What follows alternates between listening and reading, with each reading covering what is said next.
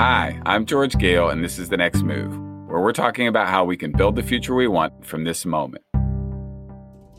I run People's Action. People's Action is an organization made up of hundreds of thousands of low-income and working-class people from across the country. We are urban, suburban, and rural, and we do community organizing to build power to fight for the changes that people want in their lives. As the pandemic hit, overnight, everything changed. Like really everything. And when things change a little bit, I want to get with people and think about it and process it together. So I started calling folks up, start having conversations. And no matter who I called, somebody had an insight that helped shift how I think, which then helps shift how my organization thinks and how we act out in the world. And I kept thinking more people should hear this. More people should have these insights. They shouldn't be stuck with me or stuck with our organization. They should be available to more people. Let's rewind, do these calls, and make sure the tape's running. The murder of George Floyd, plus more people wakening to the murders of Breonna Taylor, Tony McDade, and Ahmaud Arbery, have rightly sparked an uprising. And out of incredible anger and mourning is somehow emerging a sense of possibility. And that is an amazing thing. I think now we have an obligation to figure out how we extend this moment for as long as possible, how we help as many people in this country make meaning of the moment and come to a new and better place around anti-Black racism in America. And we've got to win stuff. We actually have to figure out how to win as many things and as many structural things that improve Black lives now and into the future. And I'm really excited to talk to Maurice Mitchell from the Working Families Party and a leader in the movement for Black Lives about just that. Preparing for today, I was like, I think Maurice and I skipped doing a real one-on-one. Because I actually didn't know your organizing around police violence dates back to your college days.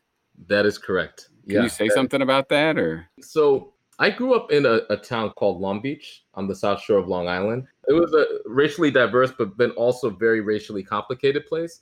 And I wanted to escape from racial complications, which is one of the reasons why I went to Howard University. Right. Which is a Black school. I wanted to be me outside of the racial context of whiteness. And that's why I went to Howard and why I went to DC. But it was at Howard that one of our classmates, Prince Jones, he was cornered by an undercover police officer who stalked him in his car, and Prince tried to evade him. And the undercover police officer shot and killed Prince. And that politicized so many people. I was already politicized coming into school, but that took it to the next level.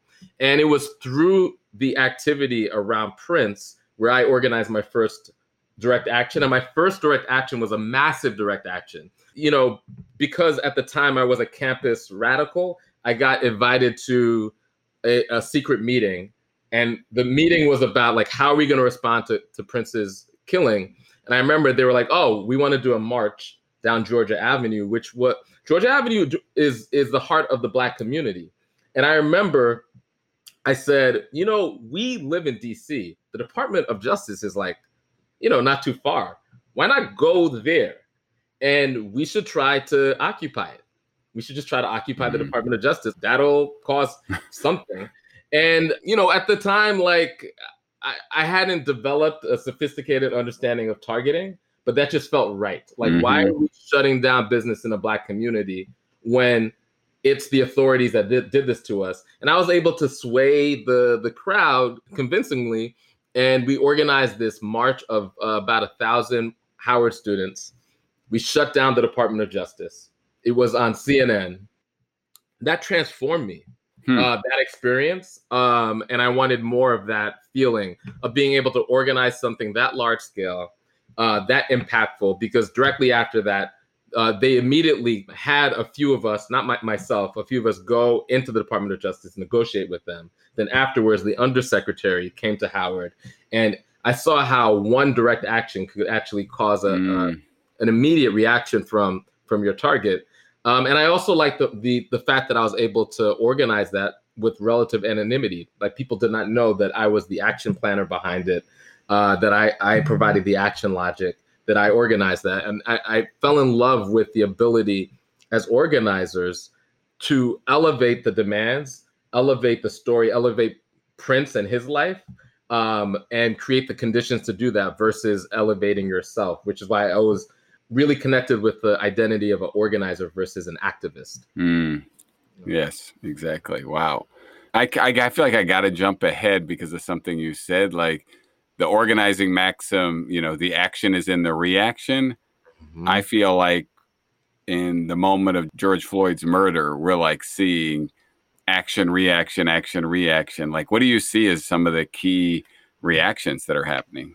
Sure. So there's an element of theater. I don't say theater in a sense that is somehow not authentic. Yeah. But we are trying to tell a story. And we think very deeply about the action logic so that we could present a story to the public about the true nature of our society. And when George Floyd was murdered horrifically, people responded organically. Right? And I saw the same thing in St. Louis. Working class Black people responded organically. And the state reacted, right? So there's like a dynamic element there where I remember in St. Louis, they put dogs out on people who were mourning the death of a teenager. And then I think they assumed that repression would have people go back home, but the oppression and the repression added fuel to the fire. Similarly with George Floyd, we saw, I think the first overreaction was like a broader state overreaction. We saw white armed people protest because they said this, they want a haircut. It's time for my haircut. We saw that all over the country, and we saw how the police reacted, right? We saw how the police negotiated. We saw how the police moved out of their way. Black people mourning the death, the murder, the slow suffocation of a community member at the site of that death, and tear gas, rubber bullets, right? It's like that juxtaposition is the theater that I'm talking about. It tells a story, right? And then people are so outraged, the people who are actually there and the people who witnessed that, and then the people who are able to, now that we have social media, reframe that story, right? So like, I'm not a social media person. I started off before the social media age, but I witnessed that. And one of the tweets that I sent out that went the most viral was me just noticing that juxtaposition, right? And then so people see the logic in that juxtaposition, and then they recognize that the system is fundamentally flawed. They want to move into action. Some of these people are not closest to the pain. Some of these people are white people or white middle class people. They witness with their own eyes going to protest. These are protests against police violence where police violence happens during the protest. Right. Right? So it is a self-fulfilling loop that escalates. So we're now multiple days in, and the movement is escalating. There's more people out in the streets because every time people go out in the streets, the police overreact. Yeah. So they tell the story that we've been telling as Black people for generations, right? That the state has been fundamentally violent and will use violence in order to protect itself and in order to protect racial and economic caste. It will view you as an enemy, whoever you are, even if you're white and middle class. If you try to challenge race and economic caste. Yeah. We saw the 75-year-old white man who I think is a member of a grassroots organization in New York. Push Buffalo, an affiliate of ours. Yeah. Yes, he dared to challenge whiteness as a white person, and he had to be put in his place. Yeah. Because if enough white people challenge whiteness, if enough white people say, yeah, this whole setup doesn't make any sense, then that is a tipping point moment. And for law enforcement, they know they're on film, but this existential battle for their unchecked authority, and that's why they're going so hard. I know a lot of people that went out, joined the protests, pissed off about George Floyd's murder, and I don't maybe no love for the police, but not like a deep analysis around the police, and they've been completely changed by that overreaction. Like, I'm just wondering where's the next terrain in terms of getting more people to see their role in challenging whiteness. So there will be a point where people will not be in motion on the streets, but people are hungry. So, like, to me, part of being an effective organizer is like leading with compassion and humility, right? And so, just this one example. So the movie The Help, which is a white savior story, it's the most popular movie right now, right? And one thing that I could glean from that, like just trying to be as generous as possible, because it's hard to be generous. There's a lot of. No, I'm sorry, and I just want to say, Black people have to show so much wisdom to lead us through this. It's profound. Yeah, I mean,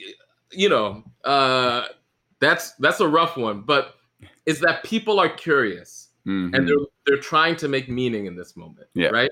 And so I think there's an opportunity for mass political education, but in a popular way, not in a heady academic way, right?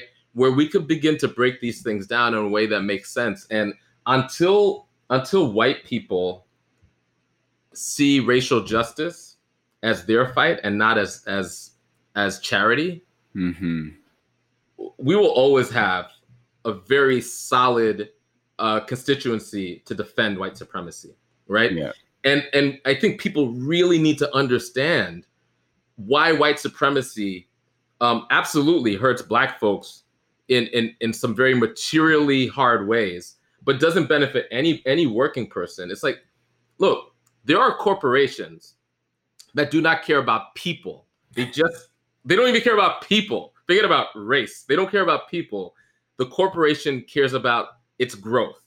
And they are aligned with a strategy that attempts to organize white people around white Christian identity in order to get them to vote for a corporate agenda, right? Like, we need to work to help people connect the dots, because in this moment, so many people are reasoning that, yes, structural racism exists. And I have questions. What happened to that man was unjust. There's so many mothers of all races that heard him cry out for his mother. Every time I think about that, I cry. Yeah. Every single time. He's a big guy. And one of his last words was him calling out to his mother. Right. Across race. This is like deeper than partisanship. This is getting down to the soul level. It's hard to witness that and not have that transform you. Yeah. And so we have an opportunity now that people are open to engage in that critical work. So you relocated to Ferguson after Mike Brown was killed, right? Yeah. Like, what did you learn from that experience? And then also, why is this moment different than that moment? Yeah, I mean, that experience is so complicated. So I was inspired by the young people in St. Louis. I was watching a live stream. I saw the protest lines. I picked up the phone and I reached out to the Organization for Black Struggle. Right.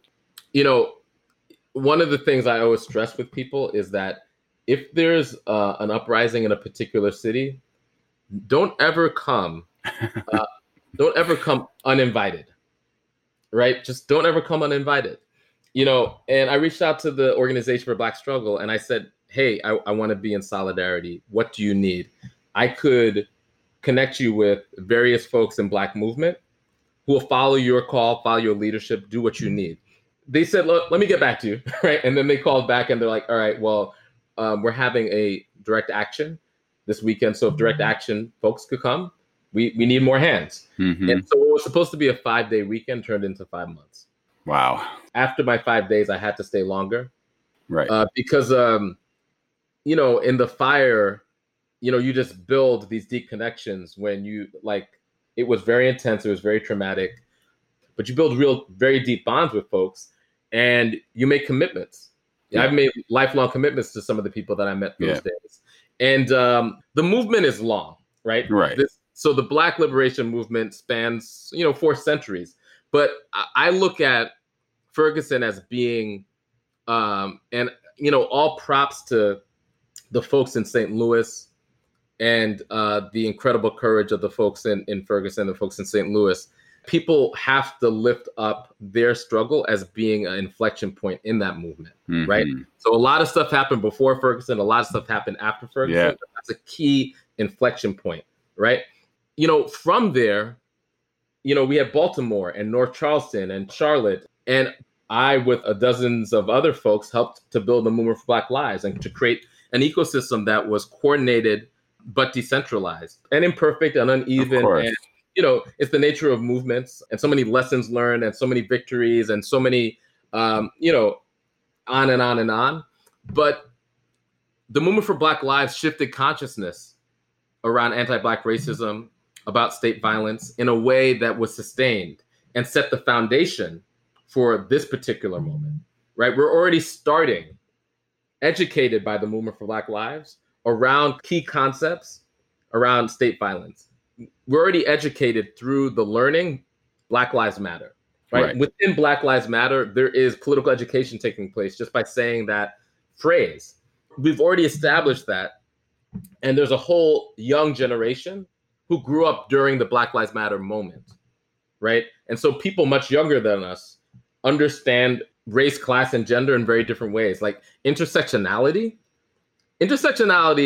when I was coming up, was not a popular frame, was not something that was even spoken about in a lot of organizing spaces. It was very academic. Legal spaces were talking about it. People did not know who the Combahee River Collective were unless you were nerding out.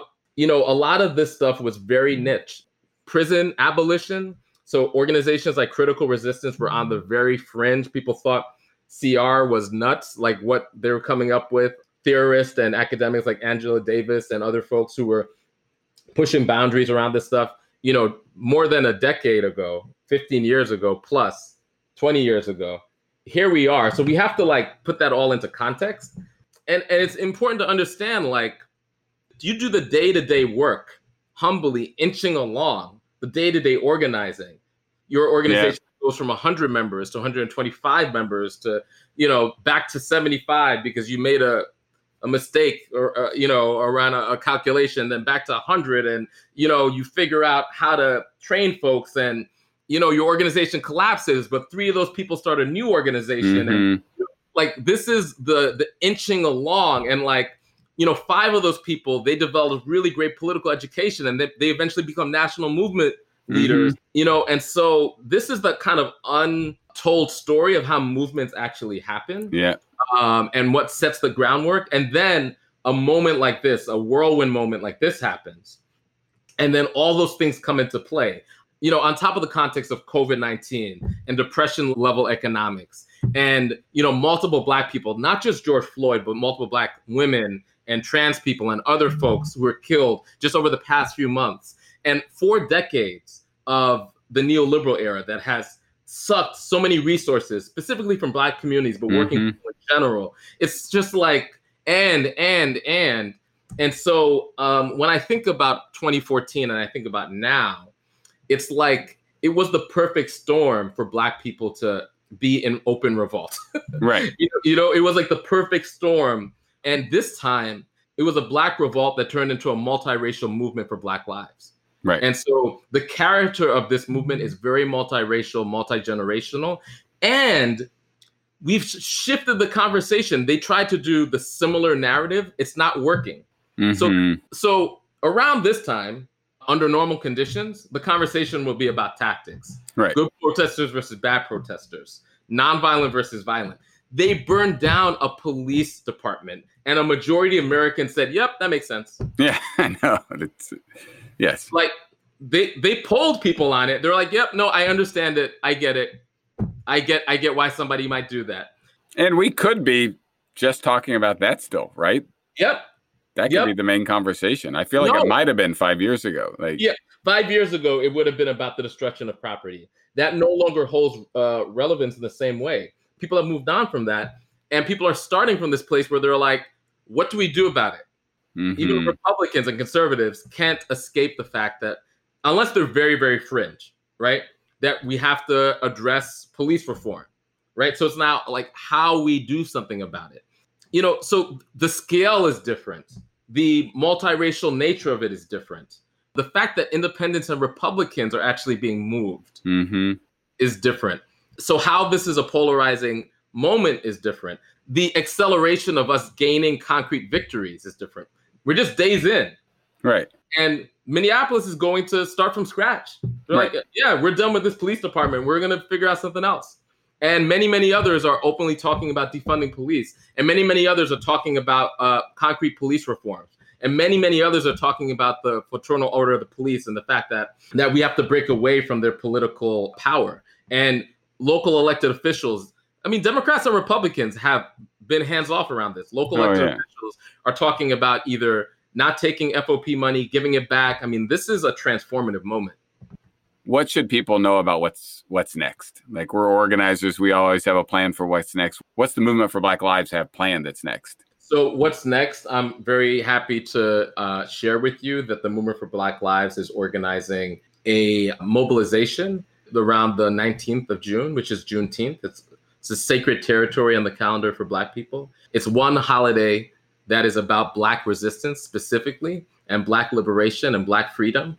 And so we're using it as a moment to have a conversation about what's next, to bring people in around the Black radical tradition when we feel like this might be a moment of co-optation, to promote and to lift up the organic action that's happening on the ground, and to point people to dozens and dozens of grassroots, Black-based and centered organizations that are doing the work every single day. And so we'll be asking people to take action everywhere, either in your home, if you're observing social distancing and you're quarantining in your home. If you plan to be out on the streets, like many people are showing up every single day, then we're going to give a container for you to do that in your community. And then for folks in DC or in the DC area that want to, we will have actions the full weekend, Friday, Saturday, and Sunday in DC. So the 19th, 20th, and 21st, right? That's right. And each day we're going to tell a story about a different demand.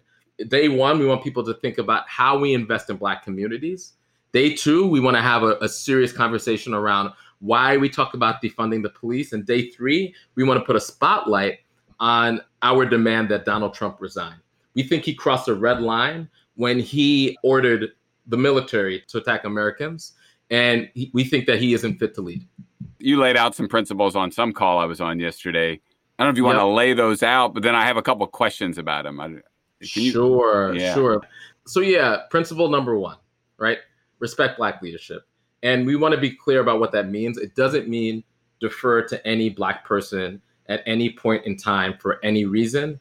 It means show thoughtfulness and respect to Black leadership, especially if you're in a particular city or town. There probably are Black organizations and Black leaders that have been working very hard over generations or over years on some of these concerns, some of these demands, and show some respect, some deference, listen to them, support them, elevate their work, and just be generally respectful, be a mensch, especially when you're being invited into somebody's movement, right?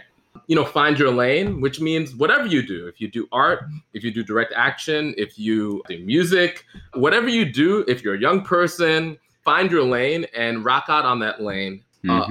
Because there's a diversity of tactics. If you care about electoral justice, make all Black lives matter. So, again, back to that intersectional analysis, race, class, and gender matters. So we think it's important that when we say Black Lives Matter, we're talking about trans Black people. We're talking about Black people who are returning to our communities from being incarcerated. We're talking about Black people who aren't the perfect victim or the perfect, but Black people are complicated. Black people have diverse experience. Black people have different ethnic backgrounds, but different countries of birth, come from different regions. And so that's important.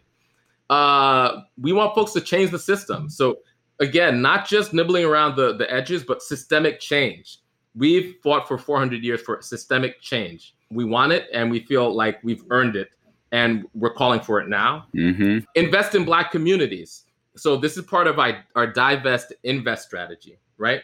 We want folks to take action by supporting Black vendors, supporting Black organizations, for calling for governmental investment in Black communities to erase the 40 years of disinvestment through the neoliberal era. And the last thing is do the work at home.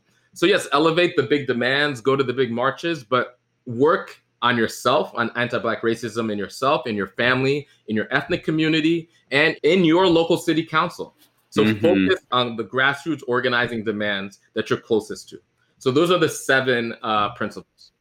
Like, spell out what it means for non-Black people to not sit on your hands waiting for marching orders and not do shit. So what I tell non-Black people is that your anxiety around possibly getting something wrong has nothing to do with my liberation. Nothing at all. Nothing at all. Yeah. So if the reason you're sitting on your hands is because you're afraid of making mistakes, then that really is a personal, insular, self-centered concern. That isn't a collective, communal, social change concern. You don't want to deal with the discomfort, the embarrassment, the shame that might come along with getting something wrong. That has nothing to do with me. That has nothing to do with my freedom. That has nothing to do with collective freedom. And so you need to do the work on your own, personally, to get over that and understand that the human condition is frail. The human condition is flawed. And so by your very nature, your very human nature, you will get things wrong, right? And just engage your humanity and go out and fight. Now, it doesn't mean you're not intentional. Be intentional. Be as intentional as possible, but act. One of the key principles you mentioned is investing in Black communities. What does it mean to invest in Black communities? So in terms of investment, right, this is a really important conversation. You know, I understand why it might sound really strange for people to talk about defunding the police or abolition of the police. Or I understand if you're not familiar with those concepts, why they might seem strange to you. But if you are white, even if you're not middle class or upper middle class, if you have been white in an upper middle class neighborhood, that experience where you have little to no interaction with law enforcement and the little interaction that you have is very, very pleasant. That's what we want. We want what y'all got, right? You don't interact with the police. You don't. You commit all types of crimes. Your kids buy drugs, do them, make mistakes. You get into domestic disputes. You steal cable. You do all types of stuff. And there's no watchful eye of the law intervening. And you do fine. Everything works out. And some people say, but in upper middle class white communities, I mean, you have to factor in the fact that, people have really good jobs. There's high employment. Their schools are really good. That is the point. Now you're getting it. When we talk about investment, that's what we want. We want investment in the stuff that you have and take for granted. If you either have experienced living in a upper middle class white community, or if you're listening right now from the relative privilege of an upper middle class white community, we think as co-equal citizens, the stuff that you take for granted, we've earned that too. In fact, we think we have a historical claim to that supersedes your claim to it, because our ancestors spent hundreds of years accumulating the wealth that allowed that to happen, and we didn't get any of the upside, right? So that is the race class analysis that is operating here. And we're like, yo, we want this now. We don't want to wait for it. We deserve it, just like you do.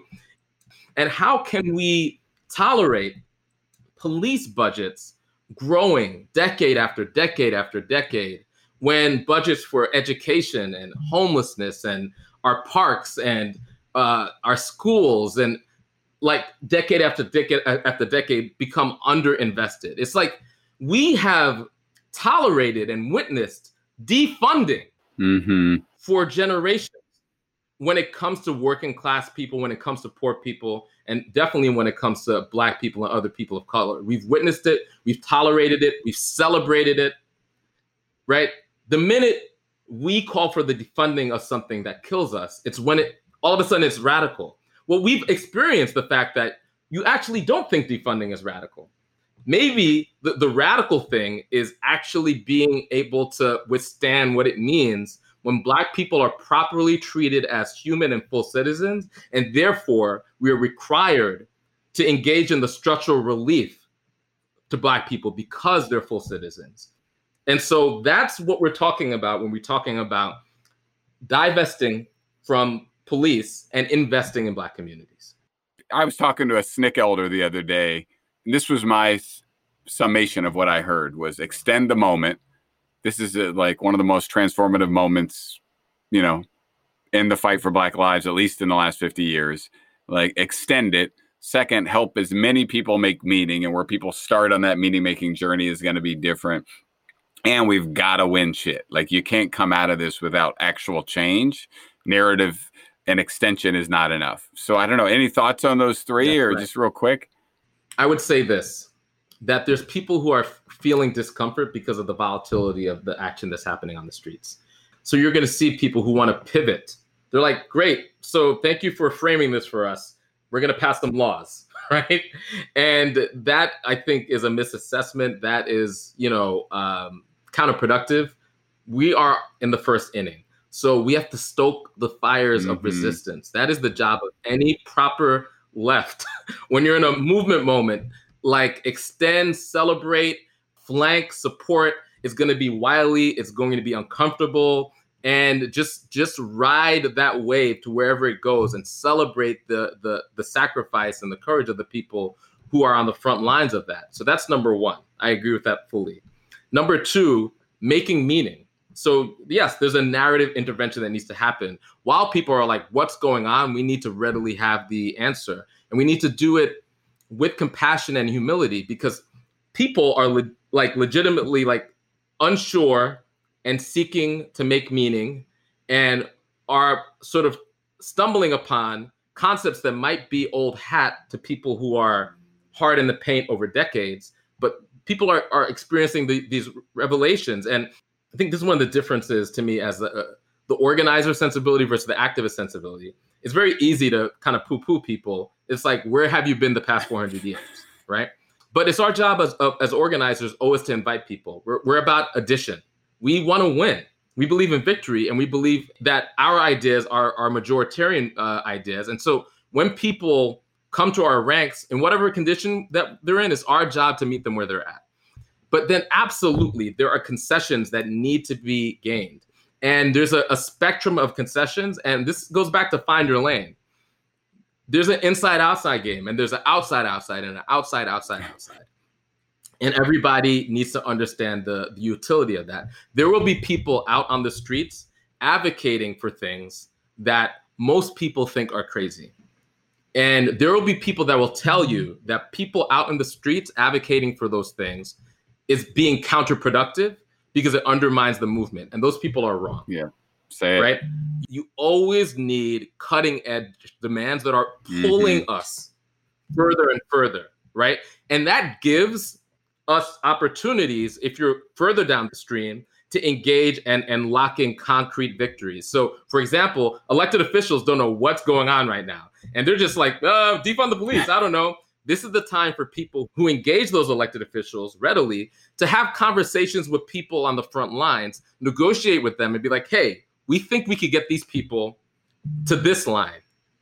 And we think there's a way to get them to this line that doesn't undermine your crazy, bold ideas. Could we align?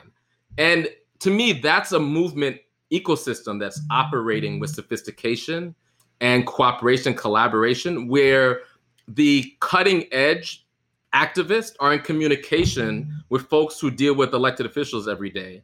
And they understand that they're in different lanes, but they're playing different essential roles so that cutting edge activists could operate on the level of ideas, and the people who are engaging with elected officials could lock down concrete victories that change people's material conditions so that everyday people don't become cynical when it comes to movements. They can say that movement changed my life. Say it.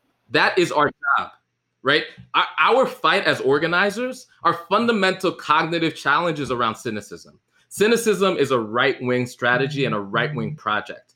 And if we allow cynicism to take hold, we have to fight left cynicism everywhere. And it happens in all parts of the movement, but it often happens when you're in your lane and all you could do is poo-poo somebody else. When you're on the front lines and all you could do is poo-poo anybody who's doing something different as being a reformist or reactionary.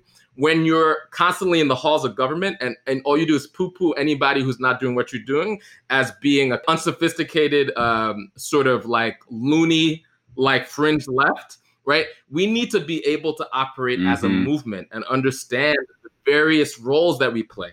And then we could actually win. But when we engage in sort of sectarian fights, when we're winning, to me, I question whether or not people who are engaging in sectarian fights when the left is winning, whether or not you actually want to win. What I say is like, there's folks in our midst that are allergic to victory and afraid of power. And there is work that we have to do in order to do the political education. To me, that's a political education gap where we understand ultimately this is about power. Us creating power together versus the power over that they've installed. And this is about victory. This isn't about being the opposition. This is about being in power. Like Donald Trump and the white supremacists that have invaded the federal government, Steve Bannon and Steve Miller, they were in the fringe, but they believed in themselves and they believed in victory. They believed that they could take power, and they did. And my question to progressives and the left, do you believe in victory? Do you believe that you should be in power? Or are you comfortable being the safe and trusted opposition? And in this moment, this is a moment where we get to test that out. You, my friend, are one of the great leaders, organizers, and thinkers in this moment. I love you. That was awesome. Go catch up. You look like you got 7,000 text messages. All right. Take care.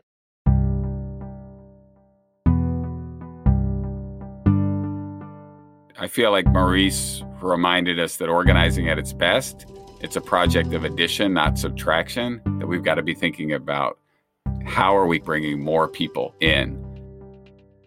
I feel like Maurice also challenged us to be prepared for a push to moderate our position and to back off our big ideas and to cower at the possibility of having the power we need to realize those ideas. As I look back at my organizing career, as far as I can tell, we have never won more by demanding less. So let's push back when people push back on us. Defunding police is not a new idea. It's an idea that people have been working on for a long time. And it's actually not as radical as a lot of people might think. What's radical is the situation we have now. So currently we have a system that is not working for people. And our solution to that has been to throw more money at it, policing. And then we have things that actually work, like providing better and more mental health services, schools, healthcare, affordable housing, things that do work. And we actually don't fund those things. Let's flip this on its head and stop funding the stuff that doesn't work and do fund the stuff that does work. Fellow white folks, as we all try to do more to address racism in this country, we're going to make mistakes. I'm going to make mistakes. And we need to get over it.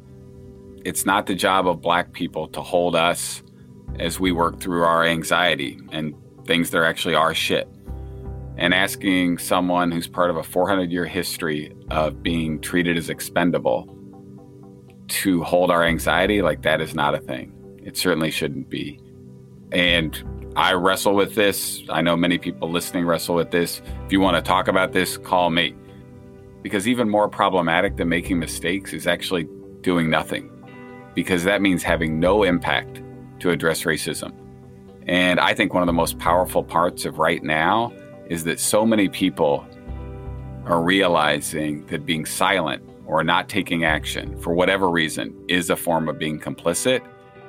And we have to move from thinking racism is a bad thing, a thing we want to go away, to actually being proactive in doing things that address it.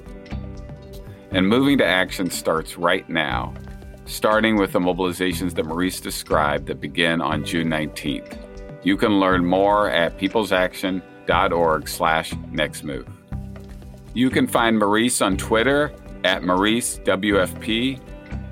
This podcast was produced by People's Action and the Mashup Americans. It is executive produced by Amy S. Choi and Rebecca Lair.